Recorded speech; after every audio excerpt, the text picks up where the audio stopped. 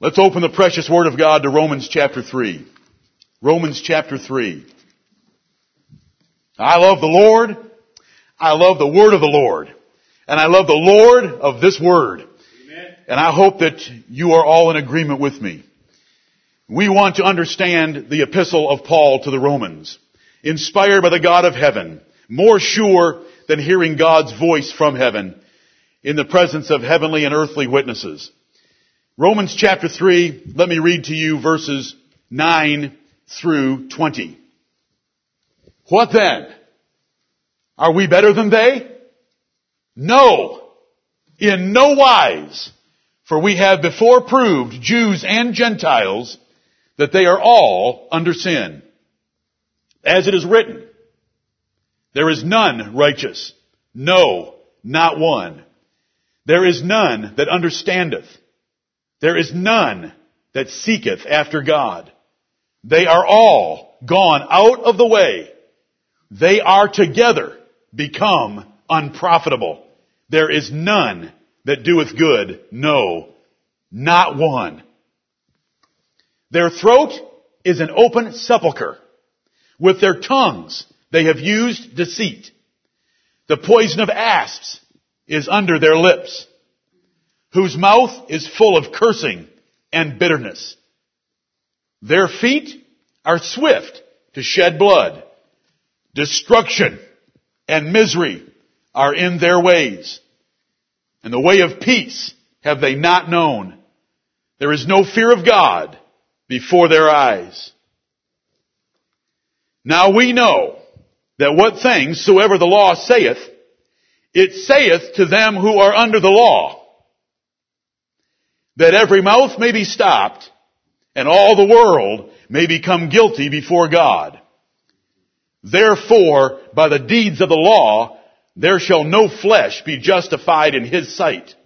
For by the law is the knowledge of sin. Amen, amen and amen. Romans is the gospel of God. It is the most thorough, the most extensive, and the first presentation by an apostle of the gospel of God in your New Testaments. We do not believe that the order of the New Testament books are merely happen chance. The Lord God of heaven by providence put Romans first of all the epistles. And it is called the gospel of God in Romans chapter 1 and verse 1, where Paul said, a servant of Jesus Christ, called to be an apostle, separated unto the gospel of God. When the gospel is preached, the first thing that must be done is to preach the condemnation and guilt of all men, so that they will understand their need of a Savior first, and so that they will understand that there is nothing they can do to add to the finished work of salvation of the Lord Jesus Christ. Amen. So you start with guilt and condemnation and the terror of the Lord. Let me show you his terror that has been accumulating in chapters 1, 2, and 3. This argument of Paul to condemn all Jews and Gentiles began at 1:18. And I repeat myself repeatedly so that you can learn this epistle and you can teach it to others. Because Paul would say, when for the time ye ought to be teachers, ye have need that one teach you again, which be the first principles of the oracles of God, right, and are become such as have need of milk and not of strong meat. If you would exercise your senses to discern good and evil by referring to these passages and by applying them, you would accumulate them in your heart, mind, and lips. Right. 1:18 begins Paul's argument and it runs to 3:20. He must condemn all Jews and Gentiles, especially the Jews, in order to set the stage for overthrowing any thoughts of Jewish legalism that salvation was in part because they were Jews, related to Abraham, circumcised, or participating in Moses' religion. He has to cut all that off. But I want you to notice the accumulating terror of the Lord. 1:18, for the wrath of God. 1:20, they are without excuse. 24, God gave them up. 26, God gave them up. 28, God gave them over. 32, that such things are worthy of death. 2:1, you are condemned. 2:2, the judgment of God. 2:3, the judgment of God. Verse 5 of chapter 2, the wrath, the day of wrath of God. and the righteous judgment of God. 2:6, who will render to every man according to his works. 2:8, indignation and wrath. 2:9, tribulation and anguish. 2:16, in the day when God shall judge the secrets of men by Jesus Christ according to my gospel. 3:6, for then how shall God judge the world? Do you get the point? Amen.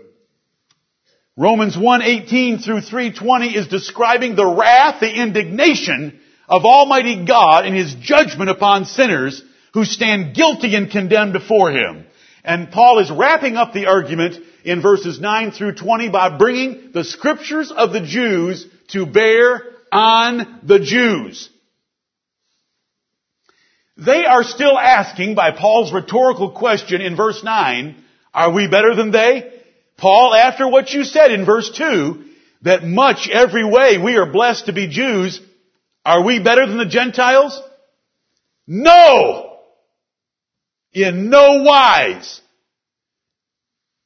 For we have before proved, both Jews and Gentiles, that they are all under sin. As it is written, Paul has saved the best for last, and now he brings their own scriptures in which they trusted to come to bear on them. They made their boast of God and rested in the law. Verse 17 of chapter 2. But Paul is going to take where they rested and turn it to be his hammer and break them in pieces until every mouth is stopped, meaning Jewish mouths, verse 19, and all the world becomes guilty before God, meaning Jews are pressed down to the same level as Gentiles.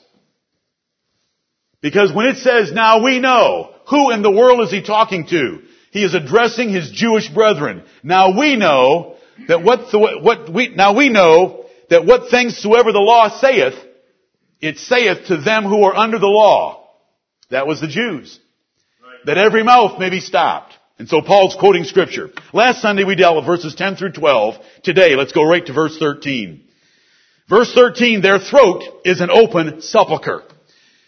In the next 4 clauses, Paul goes after the mouth. Paul goes after the mouth, and his purpose is very simple. He wants to bring the scriptures of God to bear on men in ways that they will all have to admit, I have been guilty a time or two for these sins, and therefore the scriptures do condemn me, to shut every mouth, and that all the world may become guilty.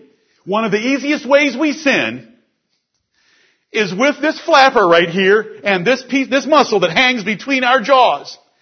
And we sin so easily, it's gone, and we wish we could pull it back. We wish we could reel it in. We lie in our beds and we grieve about things we've said. We sometimes grieve about them seconds after they're said. Right. When we drive away from a meeting with somebody, we grieve about the things we said. It could have been said better. It should have been said better. I shouldn't have said that. I should have said this. Our lips get us into so much trouble. And so the Apostle Paul, in his theological presentation of the gospel, condemns the Jews by just bringing to bear 6 passages of Scripture in a row. But the first passage was Psalm 14 and Psalm 53 that's in verses 10 through 12. Here is Psalm 5 in the first 2 clauses, but they're against the tongue. Now the purpose is, and I know I'm repeating myself, the purpose is for Paul to get the Jews condemned. But while we go through this passage, let's get ourselves condemned, and let's also get ourselves exhorted to guard our speech.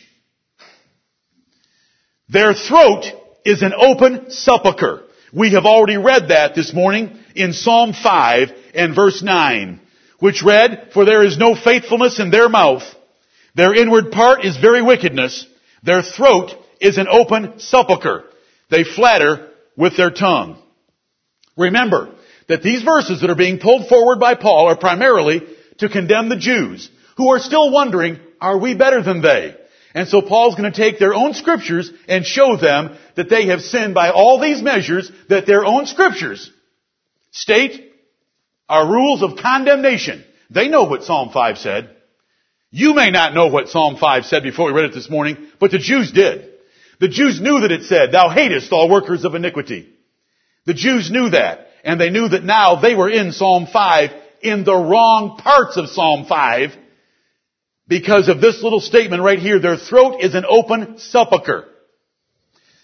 An open sepulcher. When you open the door of a sepulcher, and a sepulcher is the tomb of a dead person. When you open up the door of a sepulcher, a stench comes out. When Jesus said, roll away the stone in John chapter 11, the sisters of Lazarus said, Lord, we've got a problem here. He's been dead 4 days and he stinks.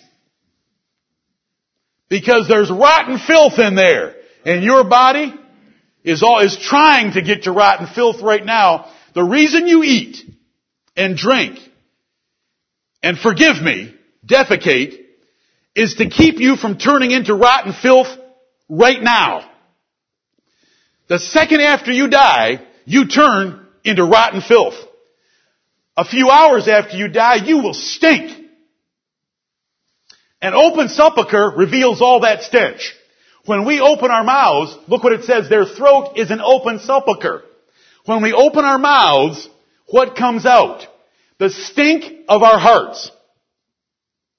Pride comes out, we boast. Wickedness comes out, we slander.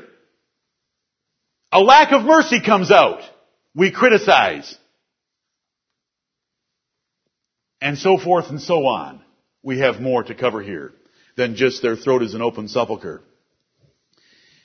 Let every reader, let every hearer, let every person tremble before these words. Their throat is an open sepulcher.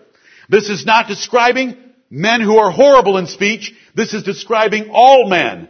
The reason that Paul is raising this passage is to get the most religious men on earth pressed down to the paganism of the Gentiles, the Jews themselves. Their throat is an open sepulcher. David was not talking about the Egyptians in Psalm 5. David was talking about a category of Jews in Psalm 5. And Paul's bringing that to bear against them. Turn to Ephesians chapter 5 for a moment with me. Oh, let's hurry, brethren, but we can't hurry too fast. I've already made the point of the theological lesson that Paul's making, and that lesson is, you Jews, I've already proved that you're condemned equal with the Gentiles. Didn't he say that in verse 9? For we have before proved? Right. When was that before? Last year? No, it was in chapters 1 and 2. And by the way, if you ever want to use a plural pronoun referring to yourself just to show a little bit of modesty, I wonder where that was learned. For we have before proved. Who proved it? Paul did in Romans 1 and 2. Never mind. For we have before proved, both Jews and Gentiles, that all are under sin. He's already done it, but now he's bringing these scriptures to bear. I want to give you an example in Ephesians chapter 5 about our speech. Look at verse 3, Ephesians 5:3. But fornication and all uncleanness. That's not going 48 hours without a bath or shower. That is sexual uncleanness. Look it up in the Bible. Neither filthiness, verse 3, but fornication and all uncleanness or covetousness, 3 sins, let it not be once named among you as becometh saints. Neither filthiness, nor foolish talking, nor jesting, which are not convenient, but rather giving of thanks. That's filthy talking, that's foolish talking, and that's jestful talking.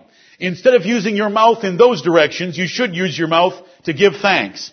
Verse 5, for this ye know, that no whoremonger, that's back to verse 3 in the fornicator, nor unclean person, that's back to verse 3 in the sin of uncleanness, nor covetous man, that's back to verse 3, and the sin of covetousness, who is an idolater, covetousness is a terrible sin, hath any inheritance in the kingdom of Christ and of God. Let no man deceive you with vain words, for because of these things, 6 things, cometh the wrath of God upon the children of disobedience. Right. Be not ye therefore partakers with them. Don't you partake with the world in those 6 sins, 3 of which involve your mouth, or 3 of which involve your mouth, there in the 4th verse. Foolish talking, filthy talking, and jestful talking. Instead, we should be using our lips to thank and praise God. Because it's those things that are bringing the wrath of God upon the children of men. The wrath of God is in Romans chapters 1, 2, and 3. 3:13 says, their throat is an open sepulcher. Jesus would teach in Matthew chapter 12, how can a good man bring evil things out of a good heart? When you open your mouth, you show your heart. Those are horrible words.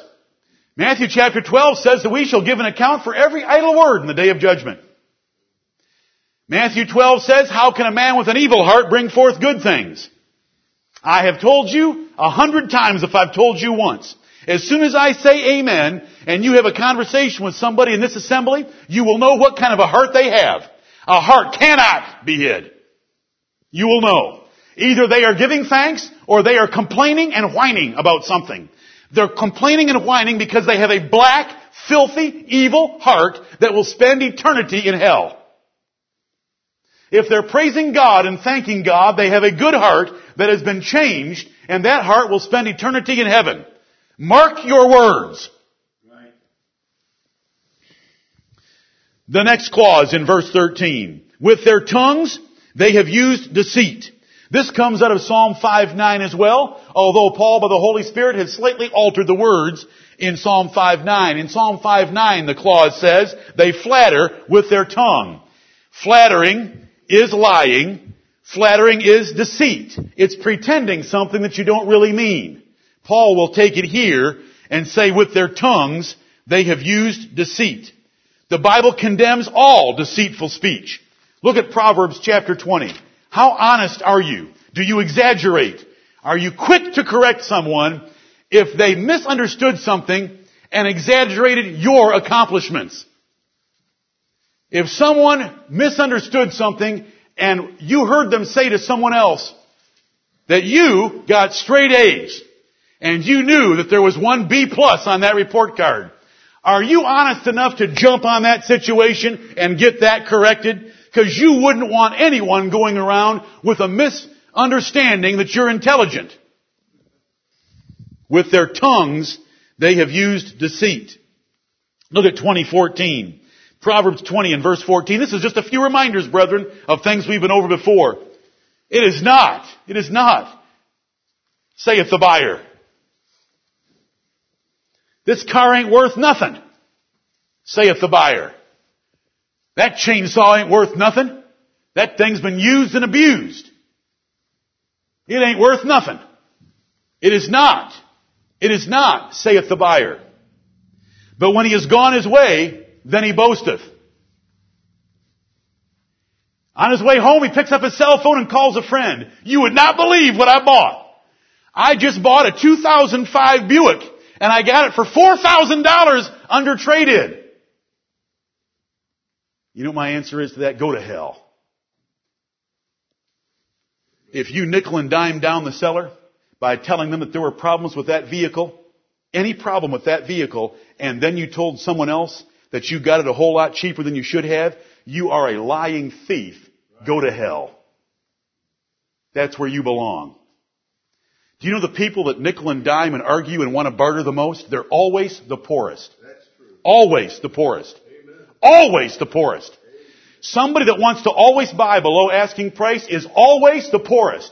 Always! There are no exceptions to this rule. Because there is a God in heaven that measures all of those transactions, and He blesses the man that will pay asking price, or, if there's negotiation needed, will do it very fairly, justly, and honestly. You do not get ahead by negotiating with sellers and then boasting about it later because you're a liar on one of the two sides of that conversation. Either you are a liar to the seller, or you're a liar in boasting. Enough said. I can't elaborate on 2014.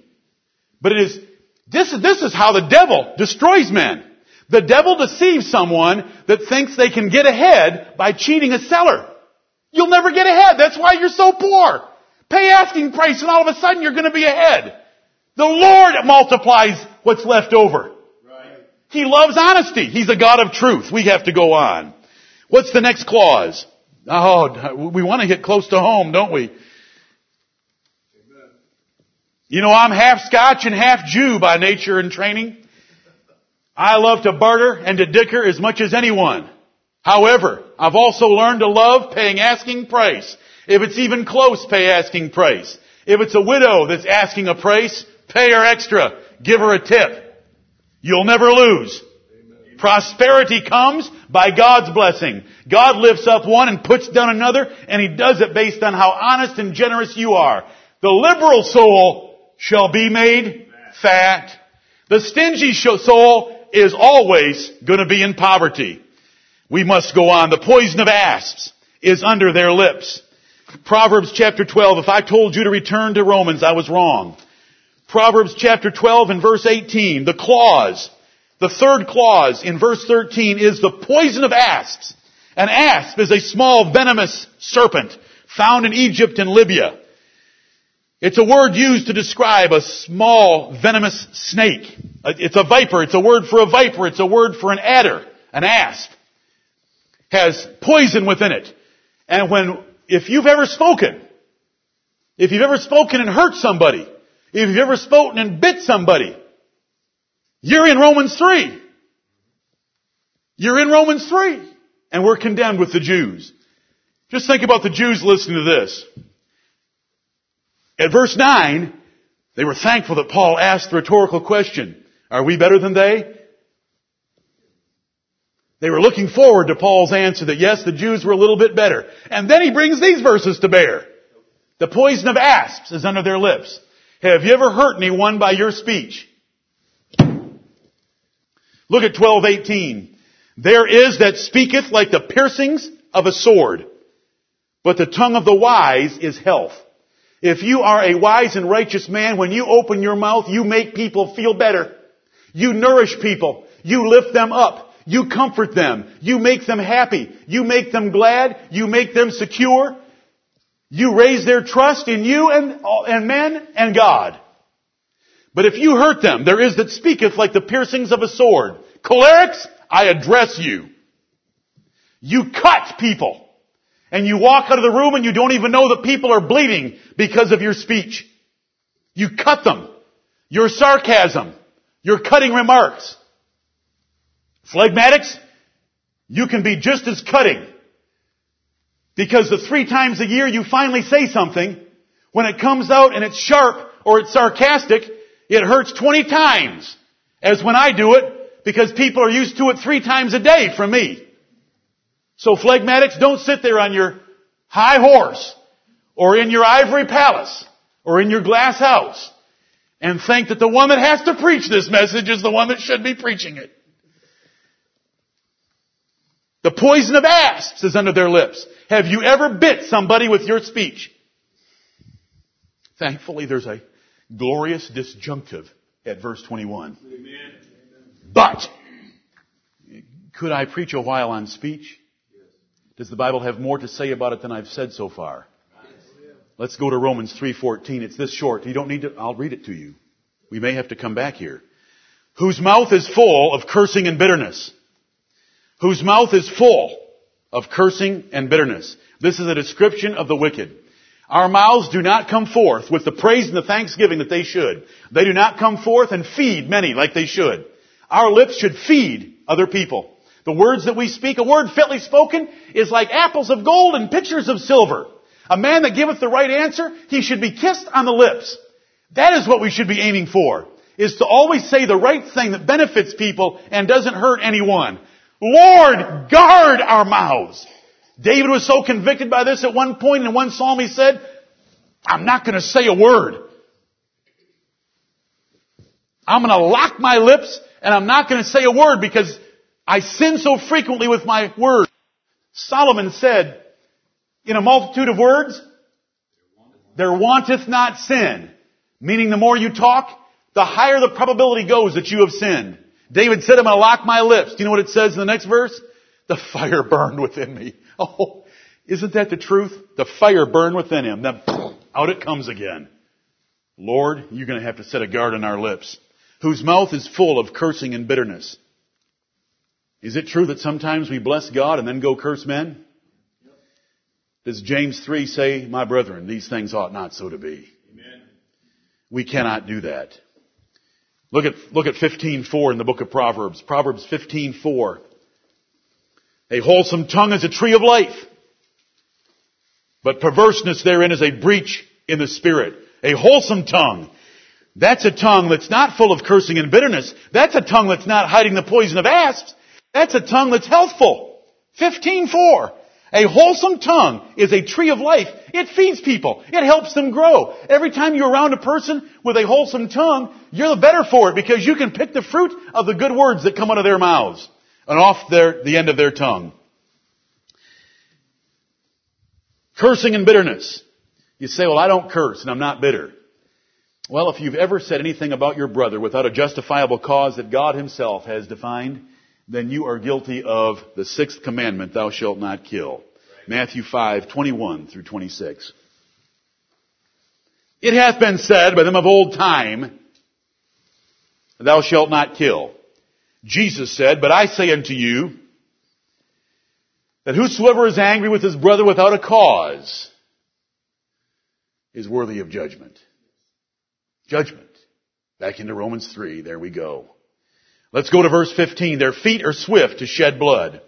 Feet are here used as a metonym for the action of running or walking to get toward violence toward someone. Their feet are swift. Not only do they stumble, not only do they walk, but they run. They're swift to shed blood. They love to do violent things to people. Look at Proverbs chapter 1 and verse 16. Proverbs is a great commentary upon practical sins of men. Proverbs 1:16, for their feet run to evil and make haste to shed blood. You say, well, I've never killed anyone. Let me repeat the verse then. Matthew 5:21 and 22. It hath been said by them of old time, thou shalt not kill. But I say unto you, that if you are angry with your brother without a cause, you are worthy of judgment. And then it goes on, calling your brother Raca, or calling your brother a fool. You're in danger of hell fire itself. Their feet are swift to shed blood. This comes from Isaiah 59 and verse 7. Whose mouth is full of cursing and bitterness. And the 14th verse came from Psalm 10 and verse 7. God hates violence and the violent. Look at chapter 6 and verse 17. Are you always kind and helpful to everyone in your life? Or are you hurtful and vicious toward them? Overbearing and critical? Proverbs 6:17 is a list of 7 things that God hates. And notice the last clause in verse 17 is hands that shed innocent blood. We do not want to be guilty of that. Do you hate gratuitous violence? Hollywood loves it. Or has Hollywood bewitched you? If you think few have ever literally shed blood sinfully, think about abortion. Think about genocide, social experiments, war, violent movies, and the evil thoughts of your own heart. Verse 16 says, destruction and misery are in their ways. What do you leave in your relationships? Do you leave misery? Do you destroy relationships? Have you basically destroyed your marriage because you're a complaining, whining, moody baby? Destruction and misery are in their ways. Don't think about Genghis Khan. Think about you. Destruction and misery are in your way. Have you brought misery on your marriage? Have you brought misery on your parents? Have you brought misery on your children? Have you destroyed your family? Go to hell. Without that glorious, gracious disjunctive in verse 21. We look at words like destruction and misery are in their ways and we think of a psychopath. We think of a serial killer. We think of Genghis Khan. We think of Adolf Hitler. But this is not talking about any of them. This is talking about the Jews that were worshiping in the temple, worshiping Jehovah in the temple. Destruction and misery are in their ways. Do you cause misery in anyone's life? Have you troubled your own household? You can trouble your household by being moody and quiet. You can trouble your household by being loud and critical. You can trouble your household by being an object of fear in that house instead of an object of love. Destruction and misery are in their ways. Paul would say of himself in Titus that we were full of envy, malice and envy, hating and hateful and hating one another. In Titus chapter 3:3, until the grace of God came and saved even him. God is a God of peace. He is a God of war when he has enemies. But when you cause trouble in your marriage, or you cause trouble to your children, or if you're a child, you cause trouble to your parents, and there was no reason for war, then God is at war with you, because God is a God of peace. He loves peacemakers. Blessed are the peacemakers. James chapter 3, 14 through 18 are so wonderful in that they describe the man who makes peace sows the fruit of righteousness, who constantly goes out of his way to try to make sure that all relationships are happy and peaceful. If you don't do that through neglect, or if you don't do that through viciousness, you're an enemy of God. And you are condemned. And we've all done this at times in various ways. So we're all condemned. But I want to get a practical lesson out of this for all of us to make sure that we are peacemakers in our relationships. In 1 Peter chapter 3 and verse 7, it tells husbands to dwell with their wives according to knowledge, giving honor. Not abusing her, not stepping on her, not making her life miserable, not making her life hopeless. Likewise, ye husbands, dwell with them according to knowledge. How dumb are you? Get some knowledge. She's the weaker vessel. Give honor unto your wife as to the weaker vessel. Or you are right in this passage. Destruction and misery are in their ways. It's not the misery in the sinner. It's the misery in those people around the sinner. Do you cause misery to other people? Do you cause misery to your spouse? Misery to your children? Misery to your parents? I just gave you 1 Peter chapter 3 and verse 7. Wives can make their husbands' lives miserable by yakking, complaining, questioning. It's better to dwell in the wilderness, the Bible says, than with a brawling woman in a wide house.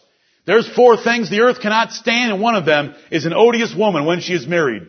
That makes an odious, painful, miserable situation for a husband. And when a wife is obnoxious in public, everyone knows that the poor man is married to an odious woman. And he cannot hide it. He cannot hide it, the Bible says, any more than the ointment of his right hand. When you walk past a man who's got ointment on his hands, you smell it. And when a man's married to an odious woman, everyone can see it, everyone knows it, everyone hears her grating voice, her terrible personality. And so women can cause misery to their husbands. Children can cause misery to their parents, like Esau did by marrying the daughters of the land and causing misery to his parents, Isaac and Rebekah. Parents can cause misery to their children. When the Bible says in Colossians 3:21, fathers, provoke not your children to anger, lest they be discouraged. Don't be overbearing with them. So I give you some applications of this verse that gets closer to home than us sitting here thinking about those poor Jews that Paul was raking over the coals in Romans chapter 1 when it was read in the city of Rome. I want you to understand that I and you are in Romans 3 every clause. But let's get out of it by the grace of God. If we've been saved, let's live like it. Our brother just prayed that several times. If we are the sons of God, then let's live like it.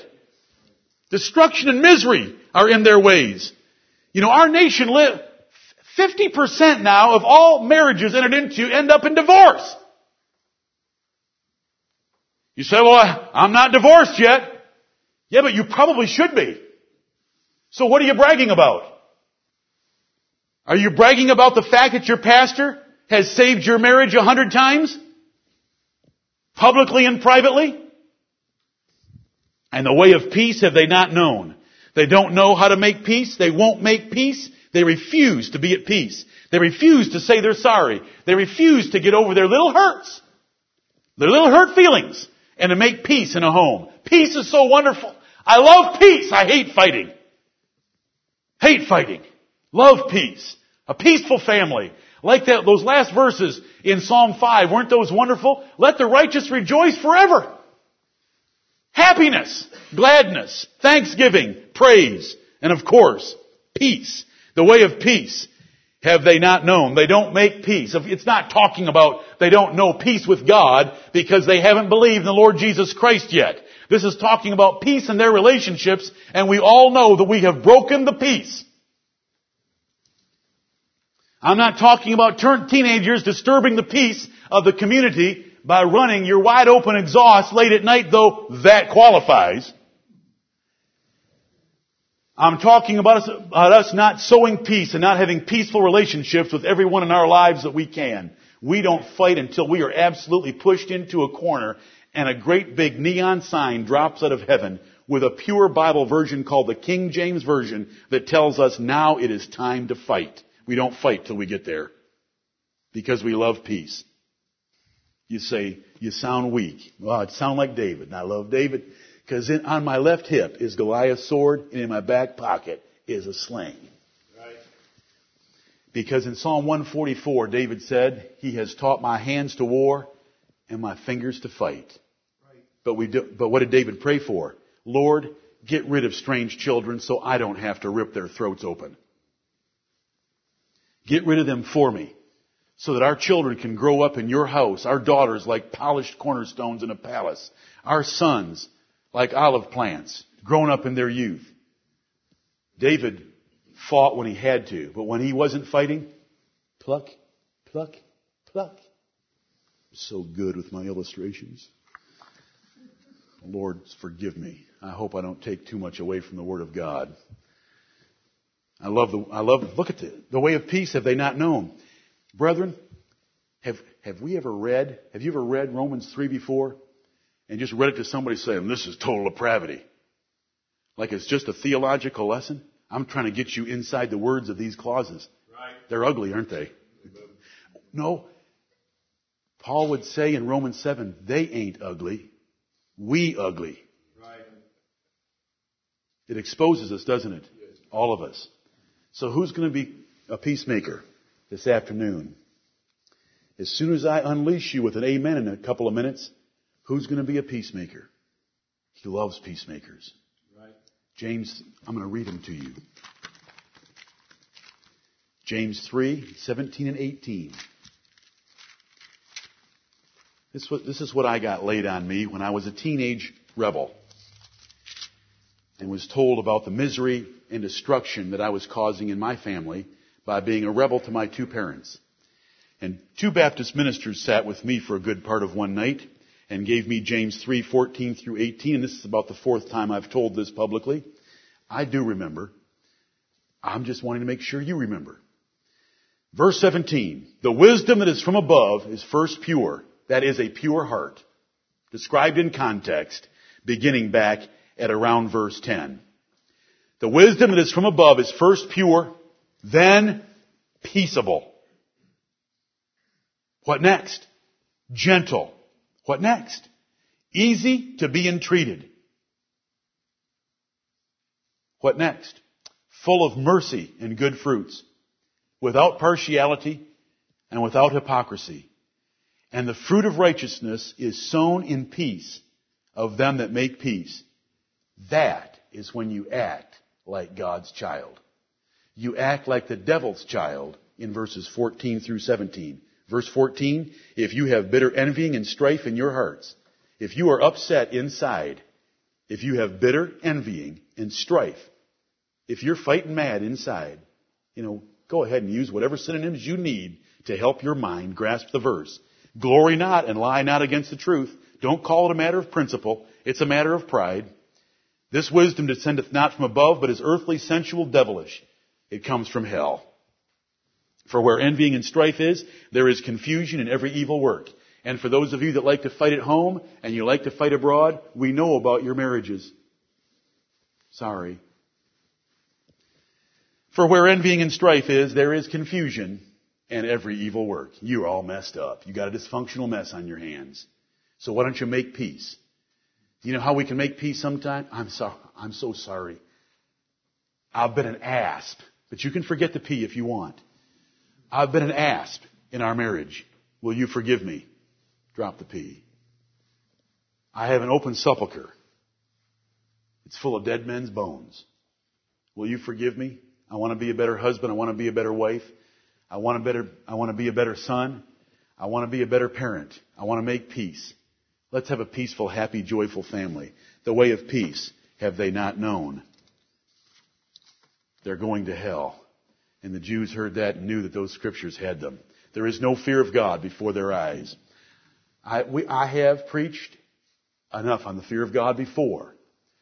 We could spend sermons on this verse. There is no fear of God before their eyes. Until God regenerates a man, there is no fear of God before his eyes. The fear of God is to want to keep His commandments because you love Him and you want to please Him and you hate evil and you depart from it. Right. Therefore, there is no fear of God in their eyes because they don't want to do verse 17, 16, 15, 14, or 13. There is no fear of God before their eyes. God does not humble them. God does not scare them. I preach a message like this and you walk out of here bitter. Bitter. I'm bitter. I'm bitter. Life is miserable. I'm bitter. I'm bitter. You're thinking it to yourself, I'm bitter. You're grimacing. You're frowning. We all know that your heart is black and the devil has possessed your soul. There is no fear of God before their eyes. That's quoted from Psalm 36:1. David put it this way: the transgression of the wicked saith within my heart that there is no fear of God before his eyes. Right. David said, I look at a wicked man and he just sins without regard for God. He hears a sermon and he sins anyway. That tells me something in my heart. There's no fear of God before his eyes. When a man fears God, he changes his life, even if that means changing his life every Sunday. Even if that means changing his life every day. When he gets a Proverbs warning or a daily thought from Brother Newell.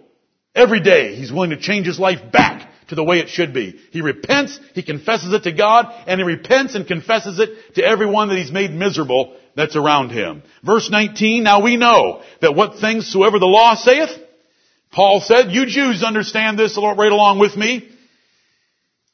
Whatever things soever the law saith, and I've just quoted 6 of them. There were 6 quotations just given in verses 10 through 18. It saith to them who are under the law. Remember, verse 9, I want you to get these verses exactly how they were intended by the Holy Spirit, though I have led us a little tiny bit astray to show that you're all in the verses as well. But it applies to the Jews because in verse 9 it says, rhetorically, are we better than they? No, in no wise. And since you haven't gotten what I've already proved, let me quote your own scriptures to you. He quotes them 6 times. He goes through the verses that we've just covered. We're all condemned. The Jews knew they were condemned. And Paul just wants to add this fact. Since you Jews are resting in the law and trusting the Bible so much for your deliverance because it's read every Sabbath day in the synagogues and because you wear it up here in your forehead, let me help you with it. Now we Jews understand that what things soever the law saith, it's saying them primarily to those that are under the law. That's a no-brainer, isn't it? What's written in the law isn't saying those things to those that have never heard the law. It's saying to those that are under the law. Why? The law says all these things. The 6 examples of which I've quoted, it says all these things to those that are under the law to stop every mouth, to shut every mouth, and that the whole world can become guilty before God. He's finally got the Jews where he wants them. The last straw was their own scriptures putting them right down with us Gentiles. To shut their mouths from asking the question, are we better than they? Am I tying this to... Listen, I want to thank 2 brothers in this church, esteemed brothers. Brothers in this church that know more than 95% of you, for writing me this past week and encouraging me about trying to go back, review, rehash, and pull together to get the whole passage. That's what I'm trying to do. I'm not trying to extend this series. I want you to understand what that verse is saying right there, and it's real. It's so powerful. You delight in the Holy Spirit by the Apostle Paul. When this was read in the church at Rome, the Jews, by the time Paul got done, they would have nothing to say. Right. Where's our Savior? Verse 21 is your Savior. That's why the change takes place right there. Verse 19, now we know that what things soever the law saith, it saith to them who are under the law. The 6 quotations that were just made condemn the Jews, that every mouth may be stopped, including the Jewish mouths, which continue to run a whole lot longer than the Gentile mouths. And all the world may become guilty before God, Jews and Gentiles alike. Verse 20, therefore by the deeds of the law, there shall no flesh be justified in his sight. I just read you 6 examples of what the law has to say. I just gave you 6 examples of what the law has to say. Therefore, we may draw a safe conclusion that by the deeds of the law, there shall no flesh be justified in his sight. Because have you ever bit someone like an asp with your tongue? Has your throat ever been an open sepulcher? Has the poison of asp ever been under your lips? Have your feet ever been swift to shed blood? Have you ever caused misery to anyone? Have you ever destroyed a relationship? Does it all make plain sense to you? By the grace of God, I hope it does. Therefore, by the deeds of the law, there shall no flesh be justified in his sight. For these 6 quotations that I just gave you, all they have done is show you the knowledge of sin. For by the law is the knowledge of sin. All we have to do is go back and quote a little bit of the law, and we find out that we're all sinners. So far from it being a vehicle of justification, it is the evidentiary proof used in court to condemn us. For by the law is the knowledge of sin. Here we are condemned. That's why we need to come back after remission. And hear verse 21. And that's what we'll do in the second assembly. And it has become a very precious verse to me that I quote to the Lord many, many nights in my bed. Verse 21 is precious, word by word. And word by word, I want to share it with you when we come back. We have learned a lesson of Paul condemning the Jews to get them down equal to the Gentiles and the whole world condemned before God, so that there is need of a Savior and there is knowledge that it cannot be a synergistic. You understand that from chemistry. You should. There is no possibility of a synergistic plan of salvation. It has to be monergistic. God must save. Because look at the condition we're in. There is no way that we can help ourselves being like this. We can't work with God or cooperate with God to help save ourselves. God must save and God alone. So we're going to come back and we're going to see that. But I hope that you've seen the lesson that Paul used to cut off the Jewish legalists in the church at Rome. And also, by the Holy Spirit, we see the full extent of those commandments also very convincing in their condemnation of us. But I hope that instead of feeling condemned, we know what's coming in verse 21, but we also can see in those verses some wisdom on how we ought to live. Because the last passage I read to you is James 3 that said, but the wisdom that is from above is contrary to what is there, and we can live contrary to what is written. God has given us the power to live contrary to what is written there. Contrary to the way the world lives outside. Contrary to how the unregenerate live in this congregation. Contrary to wickedness. We can do it. May your hearts be filled with hope, and may God bless the preaching of His Word.